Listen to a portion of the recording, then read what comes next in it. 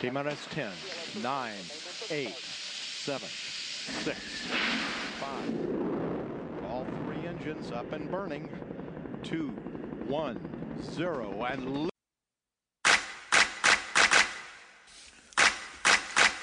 yeah.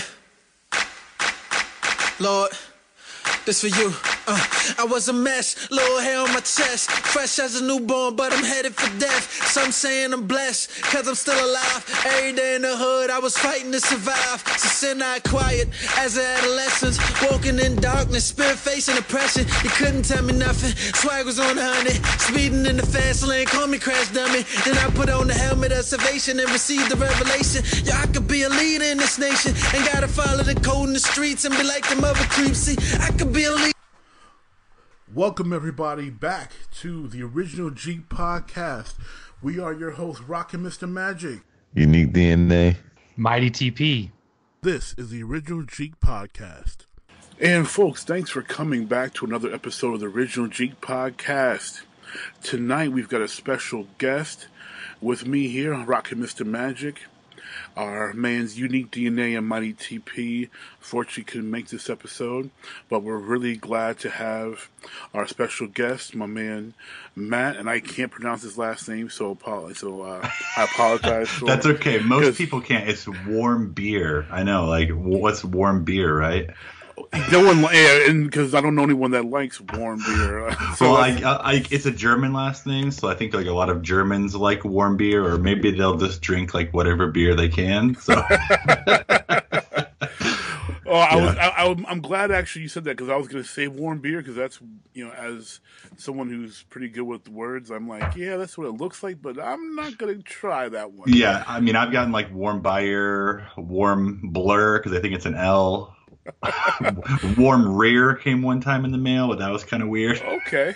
Warm Blur kind of sounds like a half-powered superhero. Yeah, the Warm Blur. He's like kind of hot, but not too hot. But he's not cold either. But he's not cold either.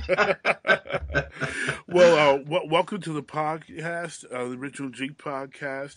Of those who know Matt, he also is a host on the Arcade Podcast from Game Church. So we are blessed and welcome to have him here tonight. Matt, why don't you share a little bit about yourself? This is a unique genre, obviously, that we fit into, those who have the parts in the sports and the geek culture. So you can share a little bit about yourself. Yeah. Well, I have pretty much been in both categories of this jock and geek my entire life. I grew up playing baseball, moved on to play football in high school, and beyond that, like I started playing hockey with my friends, and I play in an adult hockey league here in town. Really, like, I can pretty much get behind almost any sport and love it. I don't know a lot about basketball. We were talking a little bit before the show. Like, I loved it in like that late 80s, early 90s when the Pistons had. Yeah, when the Pistons had the bad boys, you had Isaiah Thomas and Dennis Rodman and Bill Laimbeer, and like that rivalry with the Bulls. Like, I loved that. Oh, yeah. And then like the Pistons just kind of they fell off, and I mean, I don't want to say like only Zeke blew his Achilles, and they were getting older, and that was it. So I think that's kind of when I like started getting more into football and into hockey, and like, I mean, I was playing football, so I mean that kind of like took my attention, and hockey was what I did after school every day with like all of my friends. We just went and played street hockey, and eventually got into ice hockey, and it's awesome. But as far as like the geek side, I mean, my grandma bought me my first Nintendo when I was 5, and like that's just kind of like it started there. Okay, honestly, it started before that. She worked at a game shop. What? I know she worked at a video store rental shop. Yeah. So back then you could rent Nintendos for a week. Yeah. So she would rent me like this Nintendo, and I started playing Zelda, and you're never going to be the original Zelda in 5 days to a week. No, never. Not at all. Especially at that age. No way. There's no way. I think I just kind of wandered around and tried not to die, but that didn't happen. But how many people can say their grandma worked at a video store? Like that's awesome. I know. It was really great. So then she eventually bought me the Nintendo, and I mean, I grew up playing with my dad and my sister, and then later with all my friends. And now I'm a father of 5, and we enjoy. I mean, we'll go from playing a game in the living room. We've recently, like, the ARMS test punch on the Switch is going on this weekend, so we've been playing that. Cool. And then we'll go out into the driveway and we'll play hockey in the driveway, just because that's kind of like we're all over the place. No, that's what's up. That's awesome. Yep. Wow. Well, thank you for sharing. That's awesome. It's really awesome, just because you and I haven't had the chance to exchange stories. Mine is very similar. For those listening who know me, they know their boy Rocket Mr. Magic is a big time Detroit cat. But people don't know that you're also Michigan native, so we have that correlation. Yep. My mother got me into gaming, even though she gets mad at me for being a 35-year-old man still gaming. I tell her it's her fault, because she's the one. Totally her fault. It's totally her fault. Well, she's the one who bought the Nintendo, for us for Christmas. It was her idea, and she's the one me and my older sister watched playing Mario, and she was better at it than we were. And then as I was older, my mother has always been passionate about Pac-Man. It's like her all-time favorite game. Nice. So when I was, I think, 7 or 8, maybe 9. She bought an arcade cabinet at an auction, and still has it. That's awesome. She has it in their house down in Florida, and I was a little upset that I didn't get it, but she did give me her Star Trek 1979 movie pinball machine that's in my basement. Whoa! Yeah, that thing is sexy. That's awesome. Yeah. And she's a big Trekkie. I'm a third generation Trekkie because of her. So I told you, the geek stuff, that came from my mom, and the sports side also from her family. My dad, both 2 really big sports families, and so I came up, in the same time. The Bad Boys. That's still my all-time favorite squad, and I also played a mixture of sports between, baseball was my first love as a sport. Those Detroit Tigers. I remember when I was 2 years old, my first game at Tiger Stadium, when I was 2 years old. And Alan Trammell was my favorite player at that time. Oh, yeah, absolutely. That 1986 World Series championship for the Tigers. And then I started to get into basketball. Football was ingrained in my family because both sides had big-time players and multiple pro players, so I was always into football. Alas, the Lions are terrible, but... One of these years. One year, maybe before we die. We'll see. I hope so. We'll see the Lions win a Super Bowl. Well, hopefully, if they would, I don't know. I think if they wouldn't have let go of Barry Sanders back in the 90s, I feel like they were kind of like inching towards that. He was so good. They just couldn't put a team behind him. I don't know. He was amazing. I mean, we did get that NFC Championship game against Washington, and that was the closest we've gotten to the Super Bowl. Yeah. But it's horrible. And I'm also a big hockey fan. And I played a little bit myself, so obviously a huge Red Wings fan. I'm a little saddened that the first time in 25 years our Red Wings are not in the playoffs. They haven't been in the playoffs since I was 9. It's the last time I missed the playoffs. I'm trying not to think about it. I knew last season I thought it was going to happen, where they weren't going to make it, and they just barely squeaked in. Barely squeaked in. Yeah. And this year I was like, it's going to be really hard. I mean, after you lose all of those Hall of Fame players that they had, and they lost Datsuk finally. Yeah. Yep. I mean, they have Zetterberg and they have some young guys, but that's it. Well, yeah, Franz is there, but he's old. And Zetterberg's old. We have no idea we're going to get out of Osgood. Yeah, it's just, Yep. Maybe next year. Got to keep hoping. Yeah, we'll start another streak. That's I hope so. Awesome. So we have this, amazing correlation, and of course, I have 5 kids as well. So we just have that's awesome. Amazing parallel between you and I, and of course the name sharing. How old's your oldest and your youngest? No, that's where we have some difference. My oldest is 21. Oh, okay. And then I have an 18-year-old, and then I have an 8-year-old and twin 7-year-olds. Wow, that's awesome. Yeah, and then I have a granddaughter as of October. Wow, awesome. Yeah, that's really great. The Bills collectors think that's awesome because I got to feed all these people. I know that.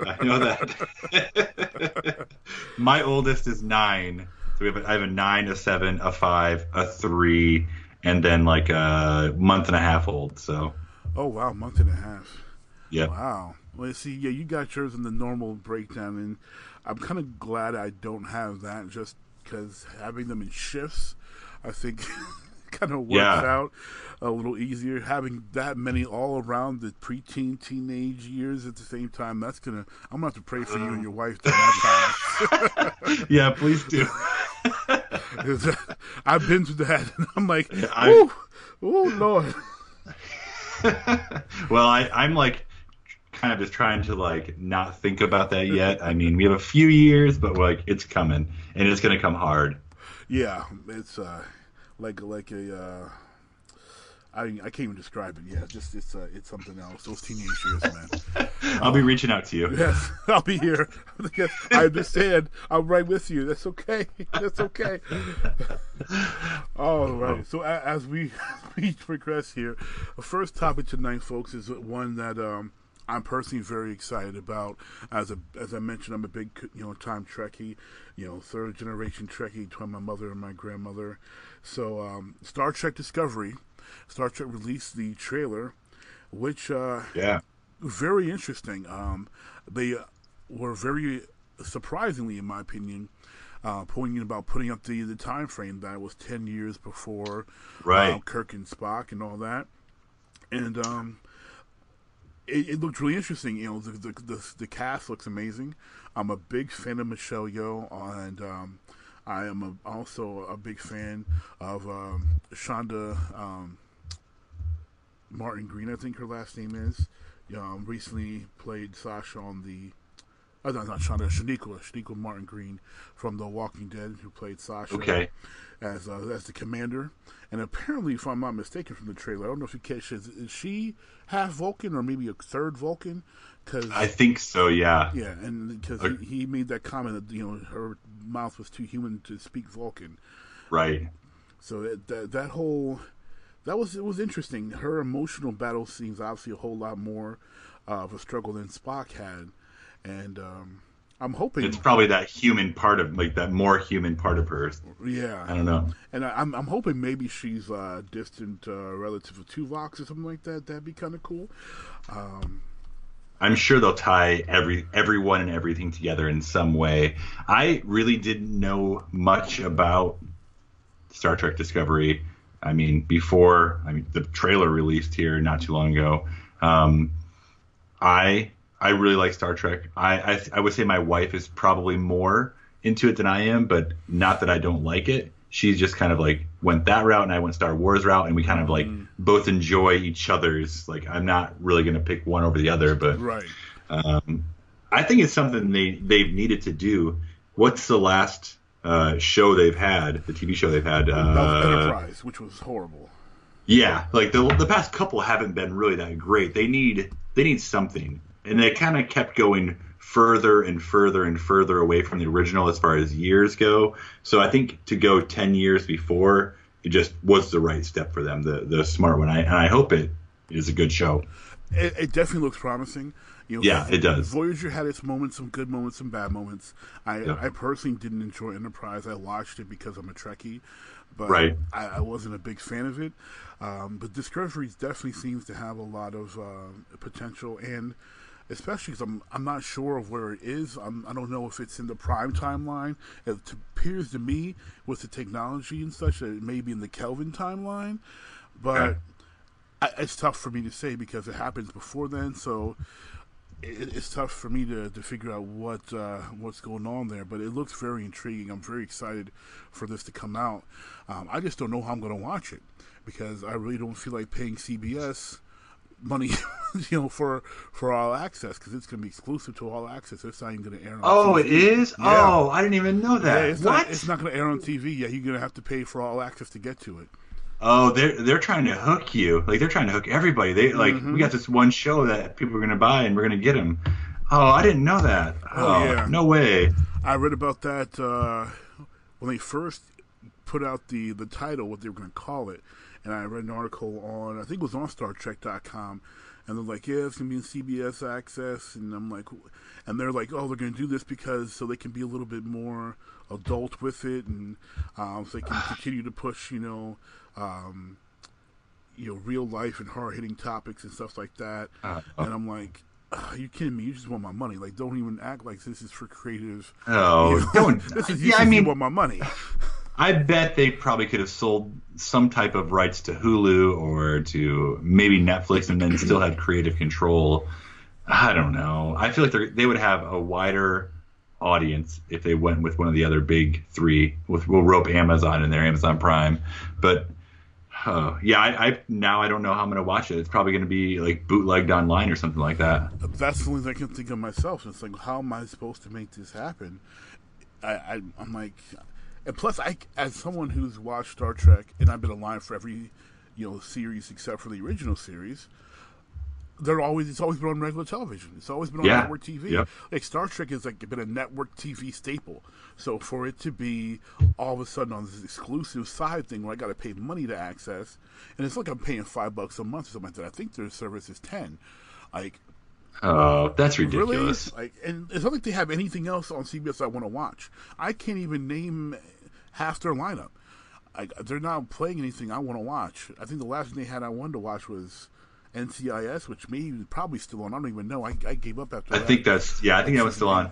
Well, it's weird because I think CBS is the most watched network. So still? I think it is. It's not ABC? I don't know, because I feel like Big Bang Theory is a top comedy for always, and then they have all the other crime dramas that they hook people in. I forgot about Big Bang Theory. Yeah. I can't believe that's still going on. Neither can I. I can't either. I only watched, I think, one episode of that, and I was like, I don't know. Like, I know they're trying to be trying to relate to my nerd side, but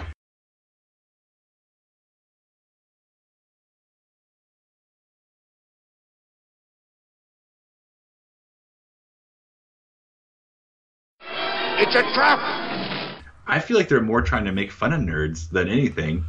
I don't know. Have you watched much of that? I've watched probably an entire season, not within the season, just entire season's worth of sporadic episodes. Some episodes I liked. Some episodes I'm like, you're trying too hard to appeal to us, and sometimes it was like, okay, now you're just making fun of us, which I can understand. Everyone should be able to laugh at themselves to a certain extent, but I never thought it was all that funny. No. Some of the characters. I mean, obviously, it's a sitcom, so characters are over the top. So I wasn't taking it too seriously, but I just didn't dig it that much. It was one thing I was having a conversation with some of my friends about it, and one of my friends was like, I'm surprised that they haven't had anybody black on the show. I said, well, they got the Indian dude, and they're cool with that. I said that's okay. Let them leave it as it is. They've got their formula. It works for them. A lot of people like it. And people get to have this fantasy that the nerd that works at university can get the hot chick from across the hall, which rarely happens. But let them have the dream. And they've had some episodes I thought were just were genius. I mean, they had one episode, I think it was about Warcraft, if I'm not mistaken, and the hot waitress across the hallway got hooked into it too, and she went 3 days without seeing light and shower and whatever. So they've had some really clever ones, and some of them were just like, okay, you're being ridiculous now, but yeah, I can see its appeal for mass, because people who don't get the culture or understand, right? They kind of get it, like, hey, I can kind of understand this is what they do, and it's ha, and they all live together because they can't be with anybody, or yeah. I think they just give you a taste of what that culture is by making fun of it. I don't know. Yeah, it's kind of what they do, but I'm like you said, I'm kind of surprised it's still on so strong. Around. It's been on. I can't even count the seasons. I've lost track. Well, they just announced that there's going to be a spin-off of the show from, what's the one character's name? Shelton. Oh yeah, Sheldon's. Yeah, his I saw that. Sheldon's. Him growing up. Yeah, it's just crazy. Well, I guess if it works for them. I mean, obviously it is. And NCIS is still going on, and they have that, the Los Angeles spinoff, which I tried watching, and I just couldn't do it. I as much as I love LL Cool J, I couldn't take him and whatever his name is, Robin.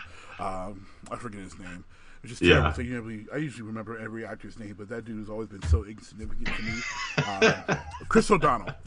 Oh, right. Yeah, yes. Chris O'Donnell is like he's probably a really nice dude, but he's like one of the most insignificant actors I've ever seen. Who his career is very insignificant. Yeah, he did Robin, and he did that show, and I don't remember anything else he was in ever. Yeah, exactly. And Robin wasn't exactly a breakout role. No, it wasn't. He had to do the Val Kilmer movie and the George Clooney movie. It's oh gosh, things you don't want to be attached to. Yep. I'm really excited for this. This really looks like it could be a fantastic show, a really unique dichotomy with Michelle Yeoh's captain trying to groom her protege, for command. The internal conflict between her being, human, being Vulcan, the emergence of, this conflict with the Klingon Empire, which I think is great because that conflict was so key in the original series, that focusing on that and making sure that's a part of this show is going to be awesome. I feel like they took enough time where I think a lot of the other seasons of series kind of were almost all right, this one's going to end and now this one's going to start up, where it's been several years, 10, 12 maybe since the last one. What's Enterprise?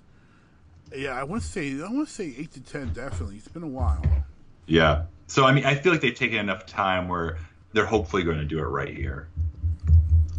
I guess we'll see. Only time will tell. Only time will tell. Exactly.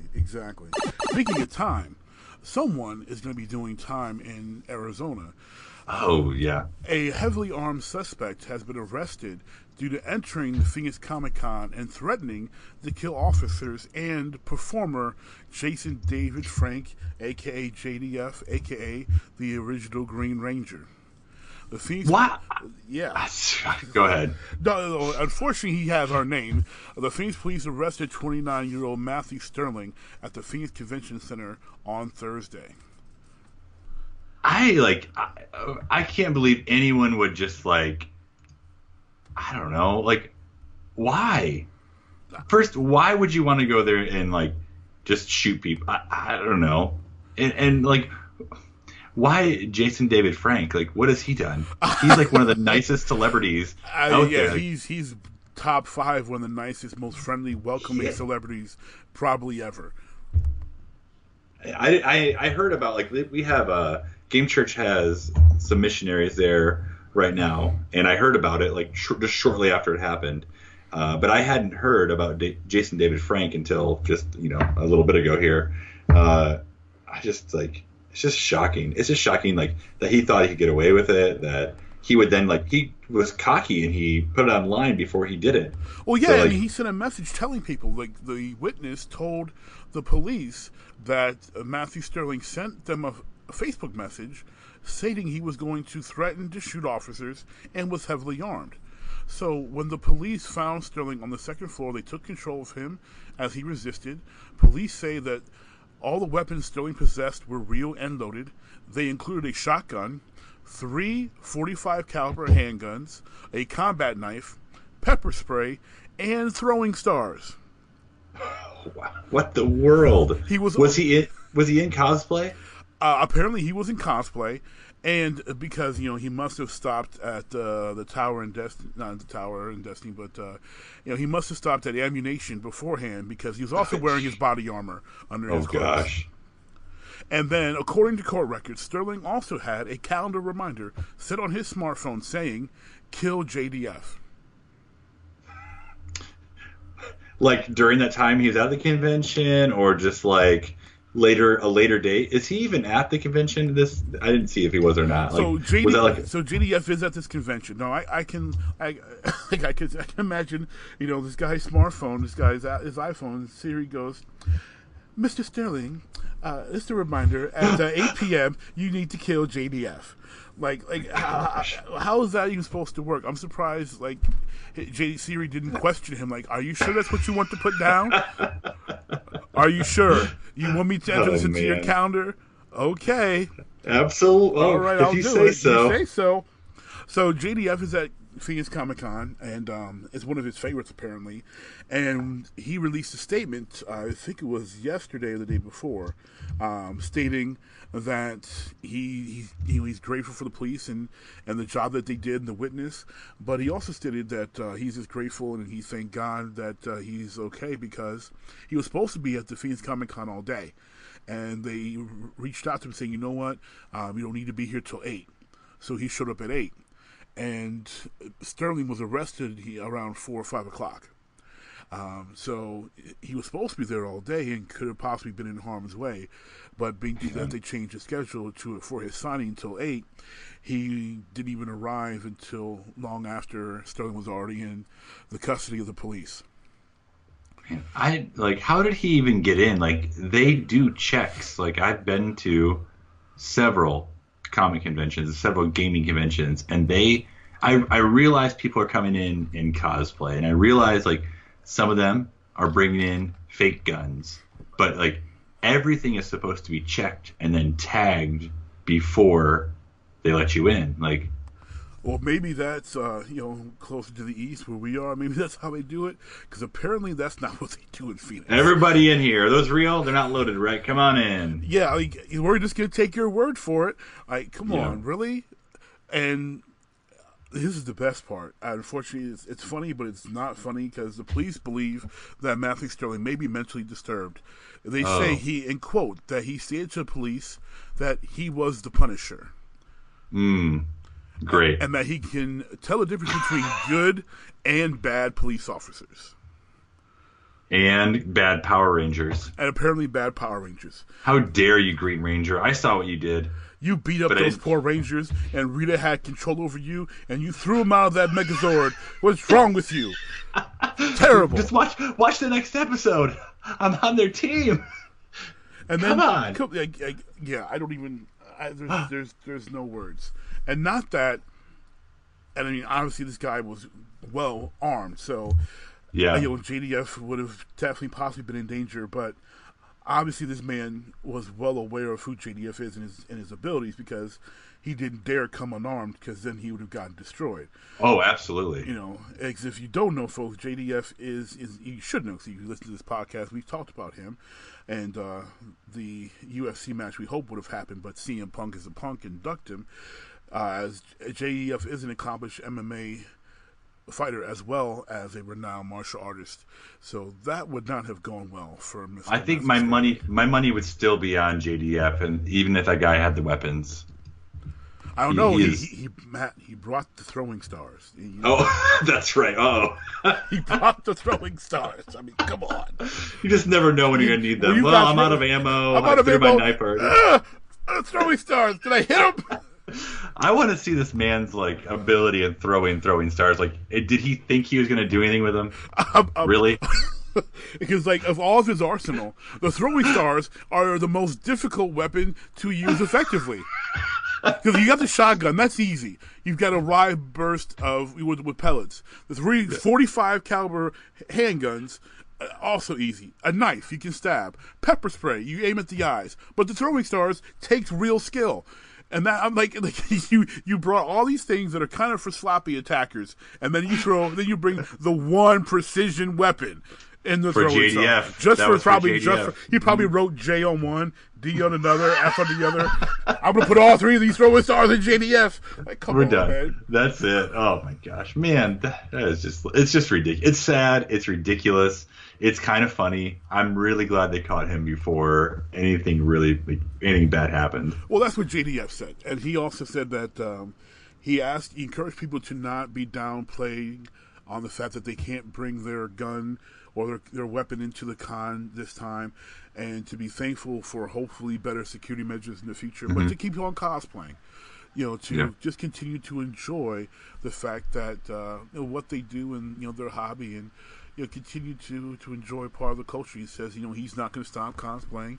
He's going to continue doing it. He said, maybe next time I'll just, he said, I'll come as Superman because, he doesn't need weapons. That's right. I heard that a lot of the Jedi cosplay today were bringing like inflatable like balloons, like the long like party balloons. Okay, yeah, as lightsabers. That's a good substitute. Or like carrying a sign that says like the Empire took my lightsaber, or something like that. That's the creativity that I'm talking about. That is well done. Well done to them. That's awesome. I just wish I wish the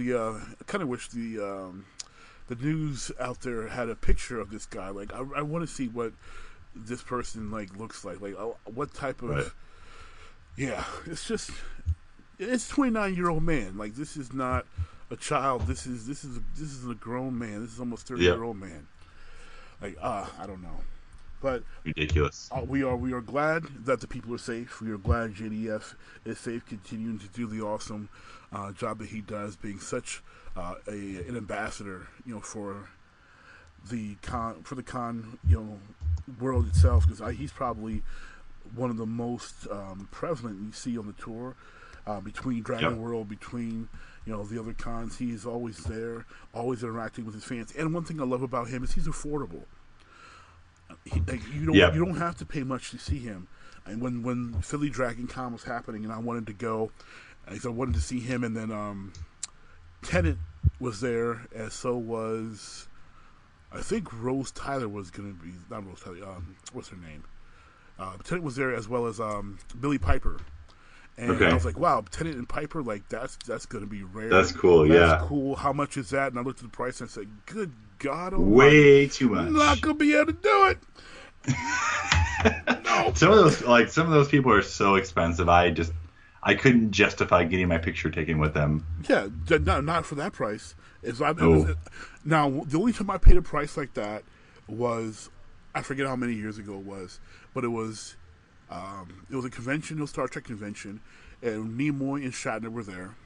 And they had been together at a convention in like 25 years, and I said, they're not going to be together in another 25 years, because, they were already old. So I was like, this is probably the last chance I ever have. First, the only chance I really have in my life, because it was in Jersey, I believe. Yeah, it was in Jersey, that I get to see William Shatner and Leonard Nimoy in the same building together in my lifetime. I'm going to make this happen.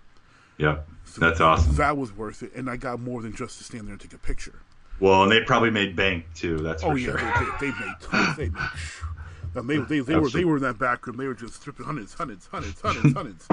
It's like Scrooge McDuck back there. They were swimming in their money bin, exactly. Yeah, they definitely had Scrooge McDuck vault back there for sure. Yep. Speaking of money, big money is on this year's NBA Finals and the Golden State Warriors, who Vegas really currently has odds on as 10-point favorites over LeBron James and his Cleveland Cavaliers. That's kind of surprising. I mean, I don't watch a lot of basketball, but I feel like LeBron is always hot, and he's always like, I know like the Warriors are good, but I feel like LeBron has just kind of just keeps plugging away. He doesn't really lose. Well, I can't say that. He's been to the finals. This is his 7th straight time. This will be his 8th appearance, and he's currently 3-4 in his finals appearances. So he's got a losing record, which isn't good. The odds, as we can tell, are firmly against him, as you've got 2 former MVPs on Golden State side, and also a couple former All-Star, current All-Star level players on Golden State's team. And then LeBron has his All-Star guys too, but when he doesn't play, they don't win. So, and if he plays poorly, they don't win.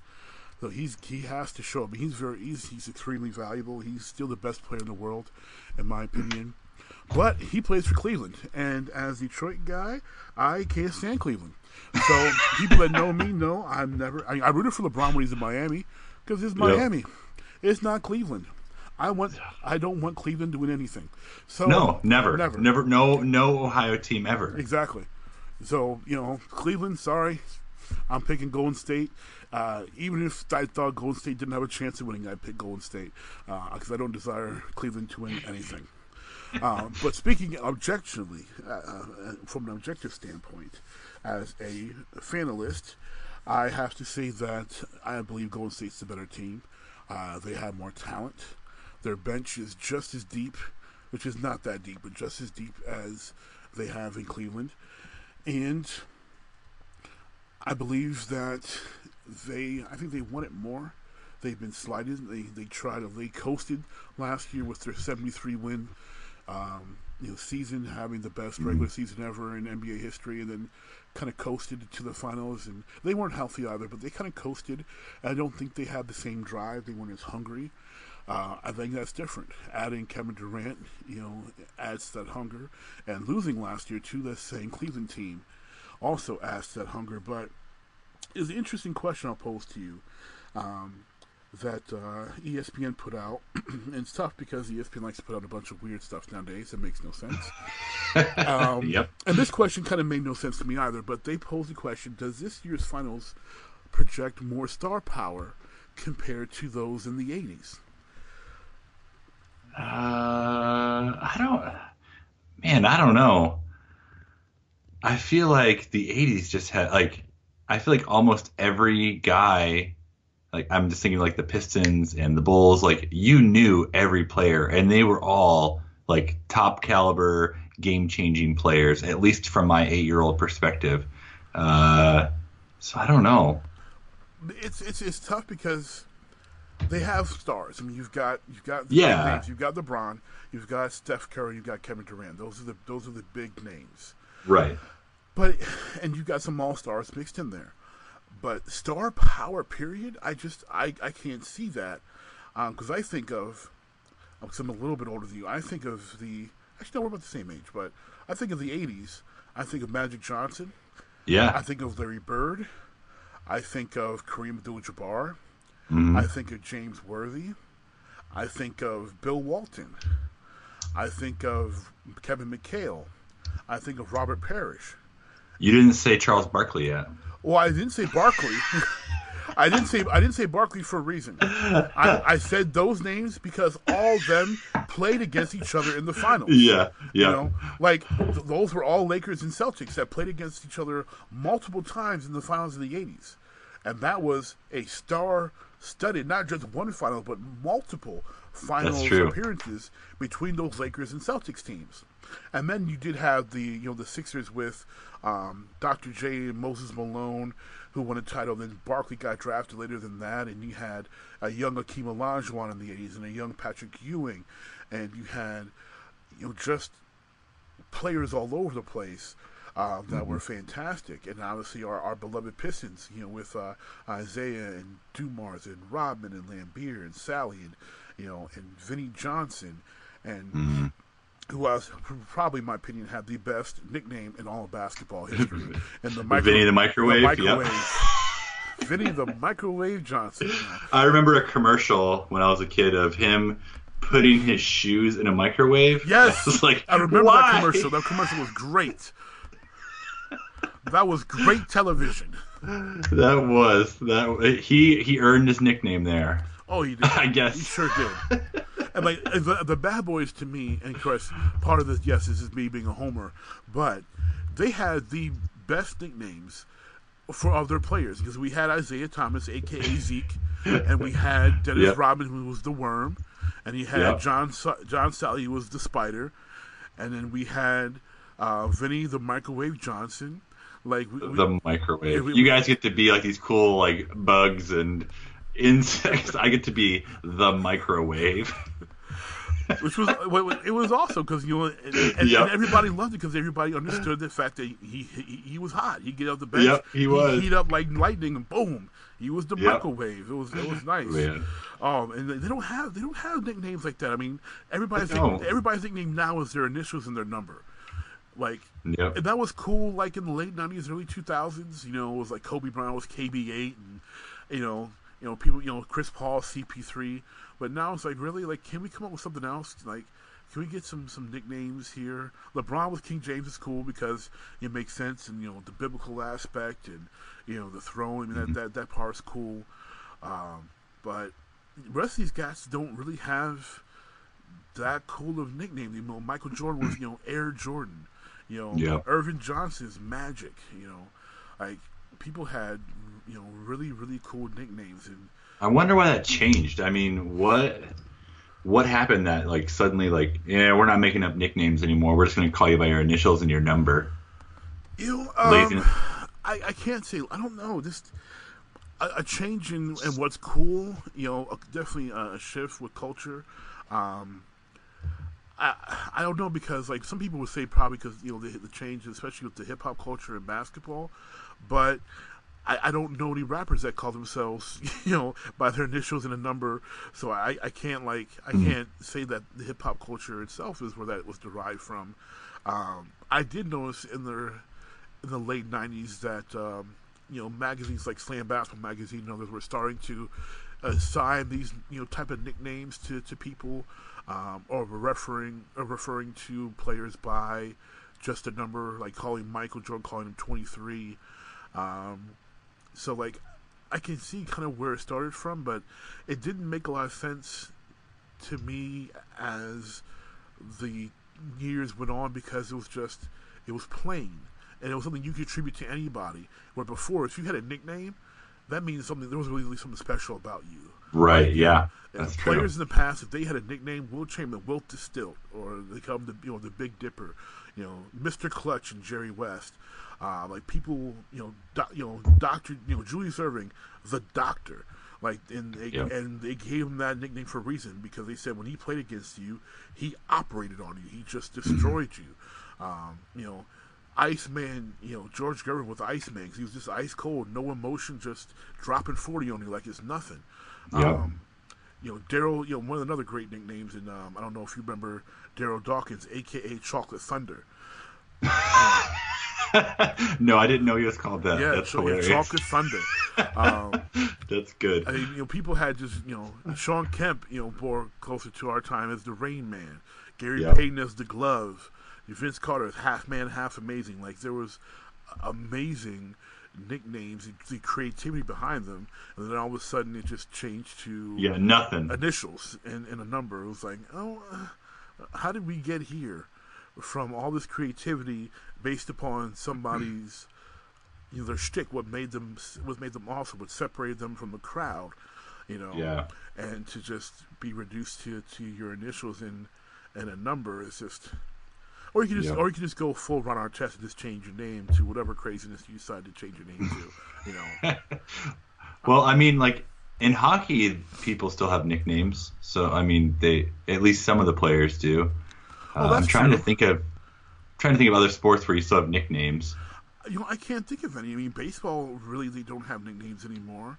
I can't. If they do, I can't think of a single person. Who's that notable that has a nickname.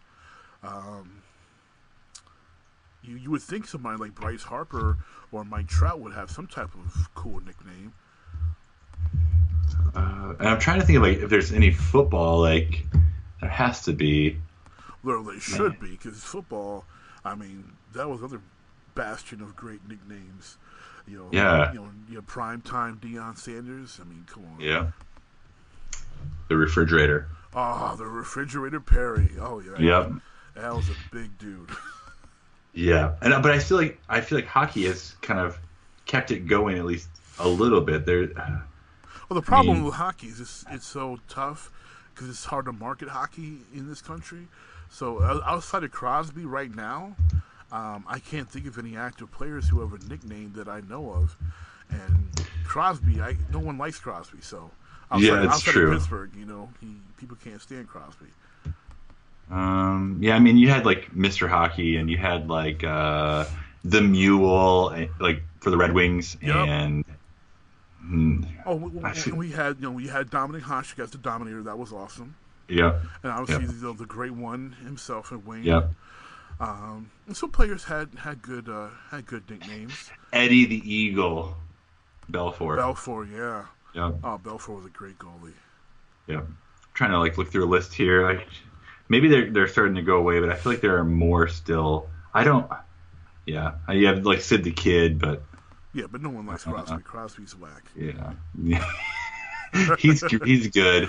I've never denied the man's talent, but I cannot. He's like Duke basketball to me. I'll never deny good and level of potential greatness or greatness itself, but it doesn't mean I have to like the guy. I can't stand the guy. Right. Yeah. I used to be a big, Red Wings have always been my first team, and then the Penguins. My family's from Pennsylvania originally. They moved to Michigan just before I was born. So it was always like Detroit, like sports, and then like Pittsburgh sports. Like it's those two. Wow. It's funny that you mentioned that your family came to Michigan from PA, because that's just yet another correlation between our personal lives that is mirrored. Because except for my father's from Michigan, but my mother's family's from Pennsylvania. Yeah, same. But yours is from the Pittsburgh area, though. My mom's from the Philly area. Okay. Well, they lived outside of Pittsburgh, more in the whole Steel City areas. Okay.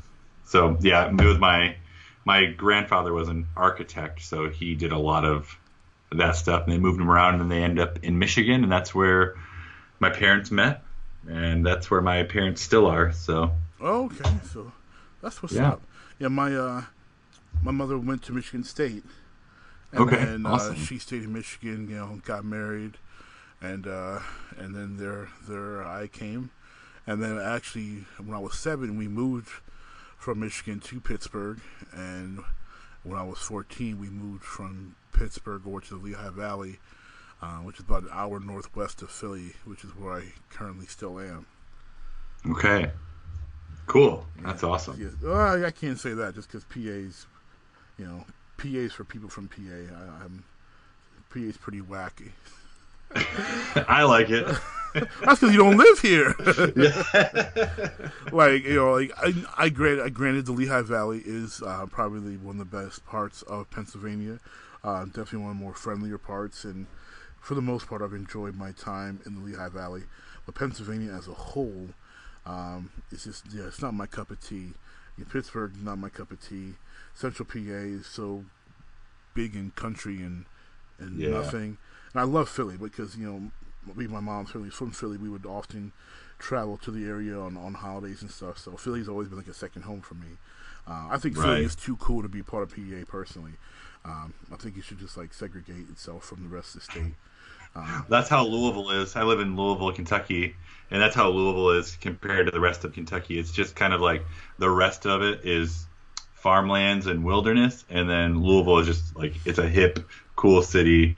Lots going on. Right. Lots of good art scene. Lots of good college sports. But exactly. And then the rest of it's the hollers. The next topic comes to us from one of our fans and former guests, Brad Reppa. If you recall, Brad Reppa joined us on the Original Geek podcast for our Super Bowl reaction episode, and he posed a question that I think was extremely interesting that I want Matt here to take a shot at here with me. The question Brad shared is, what is the long-term effect for sports leagues when even more people cut out cable and network, decides that they can't pay huge contracts to sports leagues for rights anymore? What will be the first league to see a decline in revenue from one contract to the next? That's a good question. I was thinking about this the other day, and it's just super irritating. It's kind of along the same lines, sort of. With the NHL playoffs, they'll put a couple games from each series on network TV. Like NBC is putting the NHL games on, so you might see a game on a Saturday, you might see a game on a Sunday, but then you get to Game 7 just the other day with the Penguins and the Senators. Right. It's you have to have cable to watch it. Why would you put a sport that you want to grow, and especially a Game 7, why would you not put that on a station that everyone can watch? Right. You think Game 7 of anything would even draw the least casual fan just because of the excitement of a Game 7. Right. And I have friends that have never watched hockey until this year. suddenly Predators fans because they live in Nashville. Which, I mean, Those it's classic great. Like bandwagon fans. I do not love the Predators. I despise the Predators, but I love their excitement because they finally watch a game. They're like, whoa, this is super exciting. Like, this is not what I expected hockey to be like at all. So why would you skip out on a Game 7 that you can show so many more people that can become hooked on a sport that you want them to watch, and put it on a station that probably half or less have? Or I mean, even thinking back a if couple they years, can even find it, because exactly. I don't have cable anymore. I'm a cord cutter, so I don't either. yeah. So like for me, last time I remember watching the NHL playoffs on TV, it was still on Versus. Yep. And I had to go to like channel 90 something to find Versus, and I wasn't going up that high. Unless I knew for sure the game was on. I'm not going to, like, for me, I watched very couple of channels at that time. I mean, it was I watched ESPN, I watched USA because it still had Psych and Burn Notice and stuff on, and right. And I watched AFC because it had Mad Men, because I think that was the only big show they had on at the time, and that was like it. Like I watched like 5 channels total. And I wasn't going up into the 90s to look for Versus just for, unless my Red Wings were playing for sure, I wasn't going to try to find it.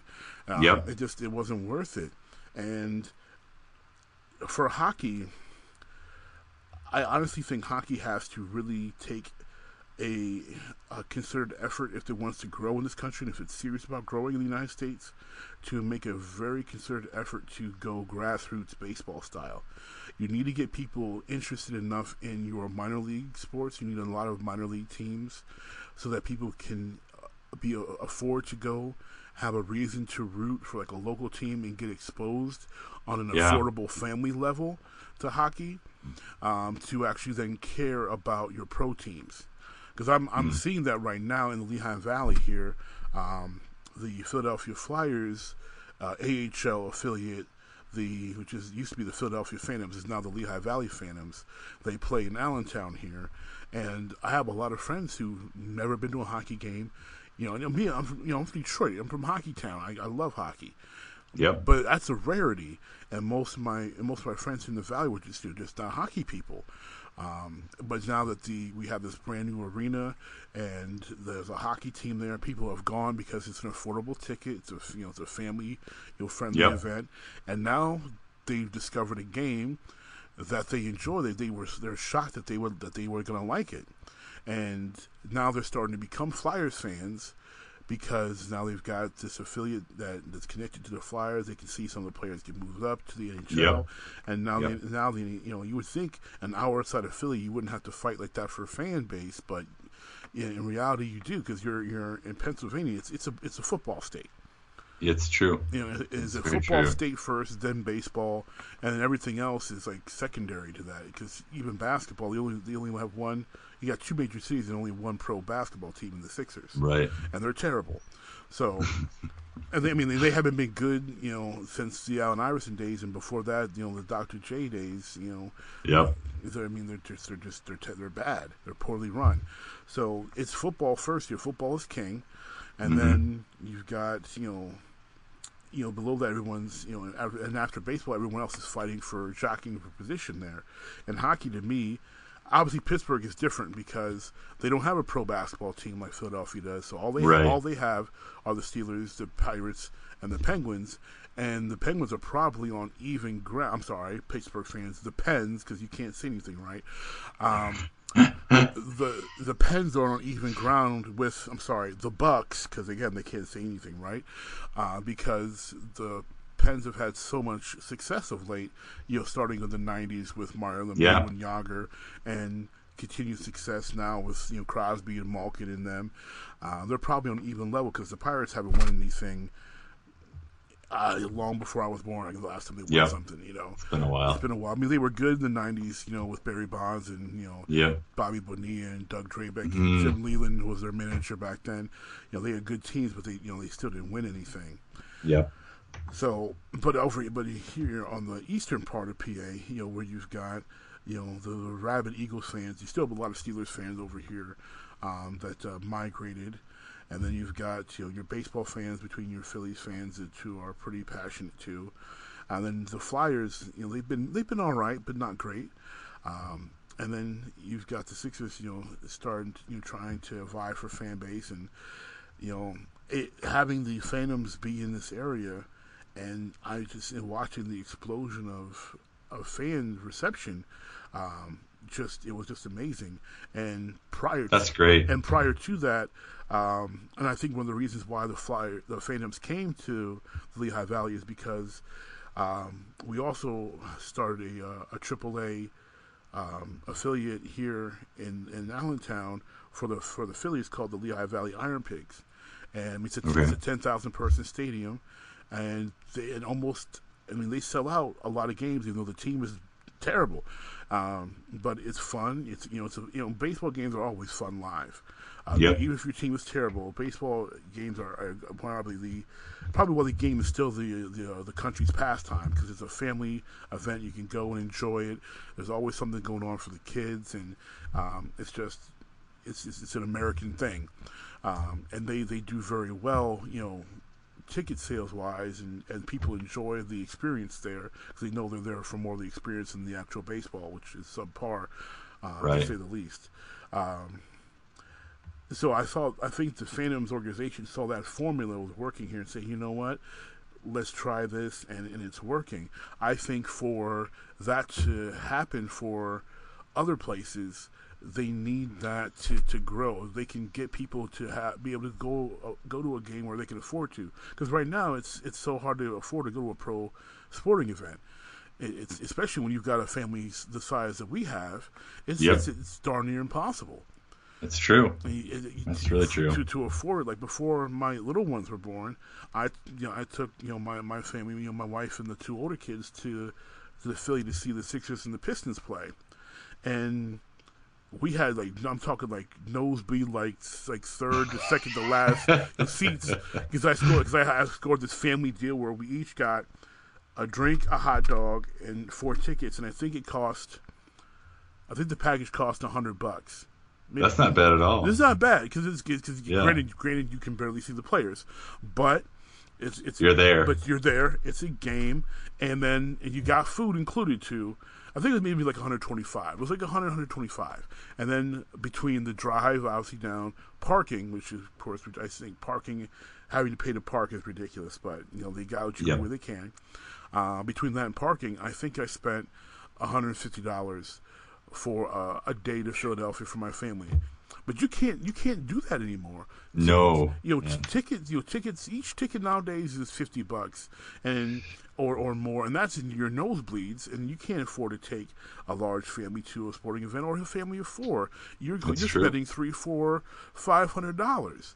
I'm not made of money. Yeah. And I'm like but if I go to a minor league, I go to a minor league game, I could spend $10 a ticket, and $3, per hot dog and drink combo or whatever. I can afford that, But so for me, for hockey to really make an impact, they have to have an affordable product that people can be vested in, so that they can then tie that to the main franchise. So maybe they can't go to the game, but at least they're buying the jersey of their favorite player now. They're closer to being vested, or maybe it becomes a daddy and daughter date, or dad and son date, because you can't take the whole family, but at least 2 of them can go. Yeah, that's right. Because God forbid you spend $1,000 on tickets. Yeah. But people do that. I mean, I've seen people. And I have a guy, I'm more of an acquaintance and a friend that works for the Phantoms in ticket sales, and he's told me he's talked to people who spend $1,000 on Flyers tickets, because he used to work for a pro baseball team, I forget which, on baseball tickets, for their kid's birthday, and I'm like, no, what? I can't fathom that. I can't fathom spending that much money on tickets for my kids to see. That's crazy. I can't. I mean, it'd have to be. No, it couldn't have to be like. no, I mean for what I've seen people not this year, last season, because Kobe Bryant went through his farewell tour, and what the prices that they were charging, even here in Philly, where the Sixers won maybe 15 games all year, the last game the Lakers had with the Sixers, they were charging like $50 more a ticket because Kobe's coming to town. I'm like, these tickets aren't worth water, and you're charging this much more to see because Kobe's coming through because it's his farewell tour, and I'm like, bruh, nobody can afford this. But people, and I see people in the stands. Hey, I sold everything to fly out and come watch the Warriors players, to go see LeBron play. And I'm like, what are you gonna do when you get home, or how are you gonna get home? What are you gonna do when they lose? Yeah, what are you gonna do if they lose? Like come on, I'm thinking, how if you sold everything and you quit, I quit my job and I sold a bunch of stuff so I could come see my play. Okay, you saw him play. What are you gonna do now? Okay, you really went there to watch a 48-minute basketball game. Yep. And you spent all this money. And I love basketball. And when people say ball is life, they ball is life. Like basketball is I basketball through and through. It wasn't for my face and my family. Ball would truly, truly be all in life. And I can't fathom doing that. And I paid a lot of money to see Michael Jordan in his Wizards run, but I didn't pay nearly that much money that they're shelling out now. And that was Michael Jordan. And that was worth the price of admission. Yep. It's amazing where something like the NHL was going to be my answer as well, just because baseball still has, as far as the see decline, because right now they're already declining revenue-wise when it comes to TV contracts. They can't secure a contract. They used to be on NBC all the time, especially come playoff time. But like you said earlier, the NBC kind of picks and chooses a game here or two to broadcast, and that's it. I can't. They're doing it wrong. They're doing it very wrong, and I don't know if it's just because who on the NHL side is. I don't even know what the commissioner's name is. Like they're so a low impact league. You never hear anybody talking about them. They don't have intriguing. They haven't had an intriguing storyline, in forever. As Wings fans, we had those brutal battles with the Avs. Yeah. And obviously the legacy of the Red Wings being the original 6 team. Just there was more behind just the game. There was a story being told, and people, people they want that. You need that. Like everybody's, it's always, and it sounds very pro wrestling-ish, but every sporting event does tell a story of some sort. Whether it's baseball and it's Yankees Red Sox, that tells a story. Depending upon which side you're on, there's a hero, there's a villain. When it's basketball, when it was us, it's the Pistons fans. We represented the bad boys, and the league hated us, and that was okay because we hated all them back. We had the first team in basketball history to wear the black hat and be proud of it. Like, yeah, sure, we're the bad guys. Okay, come on, boo us, hate us, whatever. We don't care. We had we had a guy Lambier who fans would boo him, and he would egg them on to boo him more. And he loved it. He thrived off of it. Guys like him and Rick Mahorn, like they thrived off of people hating them. But there was always a storyline, whether it was Magic versus Bird, and the Pistons and the Bulls, or, obviously Jordan in his twilight years. Like there's, Kobe and Shaq with their beef. Could they still win despite the beef? Like there's always a storyline. Hockey has no storyline right now. Yeah, it's true. Well, and I think you think back to like our favorite teams. I mean, it's the bad boys. It's that. The Red Wings team when they had the Russian Five and all of those. Oh my God! Right. Great squad. And you look at like the 80s Tigers. I mean, like they all they had personality. They had there was just like the story about them, and that we look. Maybe it's nostalgia. I don't know, but I feel like I want to think that there's just there's more of you look back and you love these teams, and you look at the teams now and you're like, I don't know these players. Who are these guys? Yeah. I recognize 2 of them. I kind of know their names, but maybe that's the stage of life that we're in where we just can't Well, memorize every number and every stat and every, I don't even think that's it, because for some people maybe, but I know for myself, it's definitely not it, because I can still remember the players, and I know the players in the current NBA, even though most of them aren't worth remembering. But the NBA currently, even though I have my problems with it because it's a watered down league, and it's, the rules are weak, and I think the players are soft, and but that's not all on them, because they're the product of their own era. But there's still an intriguing storyline in the NBA right now. It's LeBron and and the Warriors. They have an intriguing storyline. It dominates. Okay. It dominates the airways for sports.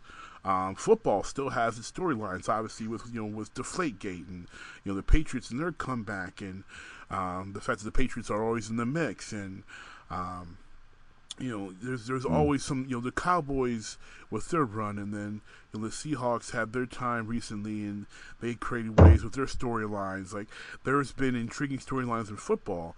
Baseball's having a hard time with that, but having young talent like Bryce Harper and Trout are keeping some people intrigued enough, and eventually, Harper or Trout, one of them is going to end up in pinstripes for the Yankees, because baseball needs that. They need big-time players in New York and in Boston.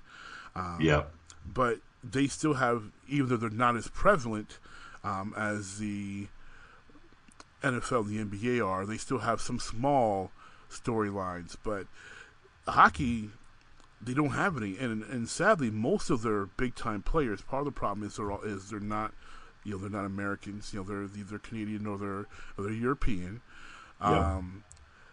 So that is hard to sell to the American people as, hey, root for this guy. He can't, he barely speaks the language, and we can't put him on TV because he can't really speak the language, and we can't put him in a commercial because he can't really speak the language. But hey, you want to root for him.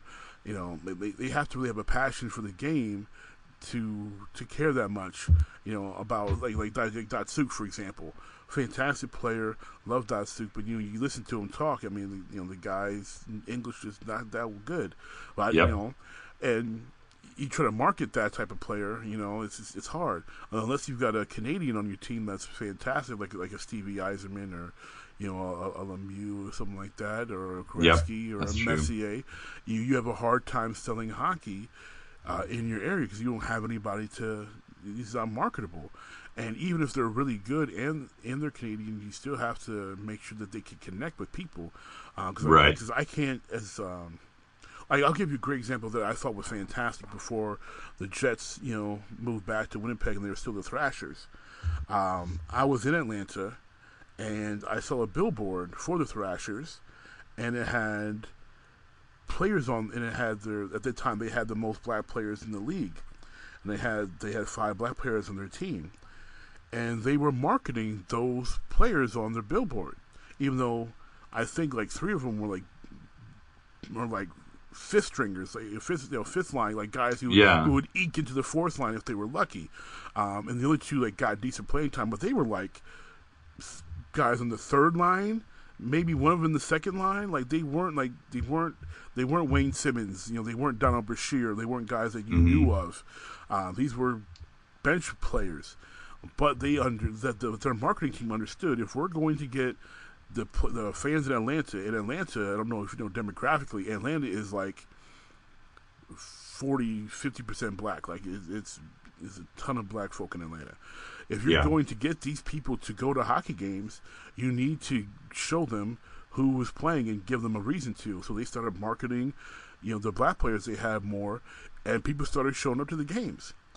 They're like, hey. Wow, there's some brothers on this team. Okay, let's check it out.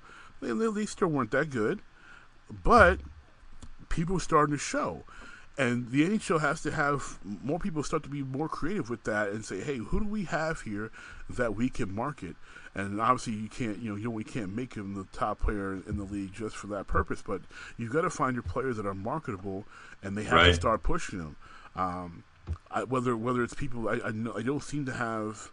I don't know if it's just me, but it seems like the league doesn't really care for Evander Kane much. But you know what? The guy's good. He looks good. He could be marketable. The Subban brothers could be marketable. Yeah. Seth Jones is a good player. He could be marketable. I'm trying to think of what's the kid's name. I can't remember his name. There's some guys on the Kings that could be pretty marketable. There's some players out there, if they tapped into them, could make a case to to be a face for hockey, because right now the face for hockey in this country is still Wayne Gretzky, and he hasn't skated in 20 years. Oh, has it been that long? I think it is. I think it's been like 20 years since Wayne retired. Like, we don't want to think that, because that means we getting old. But I think it's been like 20 years since Wayne has played in the NHL. Oh gosh! Wow. Okay, well, that makes me feel a little older. It doesn't help me either. Unfortunately, none of us '80s babies are unfortunately getting any younger. Man. Well, I mean, I think they tried to do something with a few of the Blackhawks players. They had, there were a few U.S.-born players on that team that actually were pretty good. Is Taves? Is he from the U.S.? I don't think so. Kane is, though. And Kane, I think they tried to bank on him for a while, but then he got into trouble. He had the rape case or whatever. Yeah. So I feel like they kind of stopped focusing on him as much. Yeah, that makes sense. It's not football. You can't get away with that. People still like you, unfortunately. Yeah. And I was thinking, we were talking about, what sport might have some trouble here. I don't know if this would happen, but I feel like football has been kind of on the decline the past couple seasons. I just don't feel like it's nearly as popular as it has been, the past in some ways, few years. Yeah. I'd agree with you in some ways. It's definitely declined. Fans aren't, well, you know what? They call the NFL the no fun league for a reason, because they take away a lot of some of the things that fans enjoy, players doing, player antics that are harmless. Right. I mean, players can barely celebrate anymore. Like when we came up, Deion Sanders was high stepping down, the sideline on a touchdown. You do that, you get a sportsmanlike penalty, and you get a flag. Like, come on, really? You get a penalty if you dunk the ball in the crossbar. You get a penalty if you have more than one person in your celebration. Like, come on, like these guys. Like, if a celebration takes 5 minutes. If a celebration takes an entire minute, okay, that took too long. But so what if a guy scores a touchdown, 3 of his teammates run around him, they throw the ball in between them, and they all fall down? Like, so what? That looks awesome. It's fun. It's fun. It looks good. And you have like FIFA people who are like, the entire stadium erupts and they're throwing their shirts and they're jumping in the crowd, exactly. And like, it's fun. Yeah, footballers, they rip their shirts off, they scream, they pound their chests, they run around the pitch. I don't know how they have the energy to do that. They run around the pitch after scoring the goal for like 2 entire minutes, yelling and jumping and stuff, because God knows how hard it is to score a goal in pro soccer. I mean, that's insanely hard. So they deserve to celebrate. I mean, I saw one guy, he ran into the stands, sat down, and took a selfie as a celebration. And I was like, yo, that was hot. Like, I can dig that. Like, that was his celebration. And then they're sliding, that penguin sliding on the pitch, and like, people love that. Why? Because these guys do all this work, and yes, it's a game, but for them, that's their job. Let them celebrate it. Their job is to score points for your entertainment. So if it's for my entertainment, why can I enjoy watching someone entertain me further by celebrating with some type of creativity and flair and panache? Like that resonates for me. Now, is it bad if they're not being safe? Sure. It was not safe for T.O. to have a Sharpie in his sock. And but funny, but really funny. But great television. Was it a good idea for Joe Horn to hide his cell phone in the goalpost and pull it out, pretend like he was calling somebody? No, but it was great television. Like half of T.O.'s like most heralded celebrations between him grabbing the pom-poms and dancing with the cheerleaders, which was awesome, or him grabbing the popcorn when he was in Dallas and dumping it in his helmet, which was great television. Yep. All that stuff would be penalized. That'd be a 15-yard penalty now. Like, that didn't hurt anybody. You know? Now him going and spiking the ball middle field, okay, that's excessive. You deserve a penalty for that. But all this other stuff, you know, Chad Johnson river dancing, like, that was great television. Yeah. You know, or let them play. Let them play. Let them have fun. Let them have fun. You know, like, when you take away the fun from the game, then you make it a stale product because then everybody's doing the same thing. We watch sports not just for the entertainment of the game itself, but for the personalities that you hype. You can't hype someone's personality and then try to strip them from it when they have to go out and perform. Yep, you that's know, true. And so you know, the NFL, I think, you know, they're not struggling money wise, but some of the loyalty fan wise, it's like, hey, you know, I would like to see my guys have some fun. I know when I play the game, you know, and I've got football players on both sides of my families who played, you know, who played pros, who played, you know, D1. Like, it's a game, and you play the game because you enjoy it, and even when it's your job, you want to be able to enjoy it. And if you can't find 10 seconds of fleeting enjoyment after you score a touchdown when you've been grinding out through an entire game, to take that away from the players, I think is asinine. It's senseless. It is. And I think business-wise, you suffer from that because no one has a top 10 list of the top 10 handoffs to the ref after scoring a touchdown. There's no YouTube video called that. No one's Googling that. The top 10 times that someone, he just put the ball straight down. Put the ball straight down and didn't signal for a first down or whatever, like, or the top 10 non-dances after a sack. Like no one cares. Like, people want to see elation, and we always say in our society people don't celebrate successes enough. But when we have our vices where we try to escape the monotony of our 9-to-5 daily lives, and we try to watch some sports to have a fleeting amount of fantasy as we're a part of a bigger unit and joining our fellow fans and watching these figures on TV, we want to see that elation. And when we don't have it, we might as well be at work. Stale, it's boring. It's stale. It's boring. You fall asleep on the couch. Exactly, and they don't need more fans fall asleep on the couch. They need fans that are engaged, because if they're and buying, because they've made it impossible. Again, we said earlier, it's made it impossible to take your family there. So if I'm not engaged on my couch, you've lost me. It's true. I think, to be honest, I only watched 3 entire NFL games this past season, which is a record low for me. I mean, like, insanely record low. And one of those games was the Super Bowl. And so, I mean, for me to watch only 2 regular season football games, and it's not because it's my work schedule, it's because, you know what, it just wasn't worth watching. And granted, you're bored. Boring. Granted, all the ones I can watch on local non-paid for TV are going to be Philadelphia games, which the Eagles are not that good. But even with everybody's got a hack a live stream on Facebook nowadays. I can watch any game I want because the people are posting live streams. It's just it wasn't worth watching. Yep. And I'm like, I will watch some highlights here and there just because I am a big fan of the sport. But sure. Yeah. Why am I going to sit there and invest this time where I'm not going to have the same level of enjoyment? I can get the excitement level out of ESPN caster calling this game on some highlights that I can't actually watch in the game. Yep, that's right. And you can get a good nap in. And I can get a good nap in. So it's like, what? Where's the downside there, NFL? That's right. You're losing me. That's right.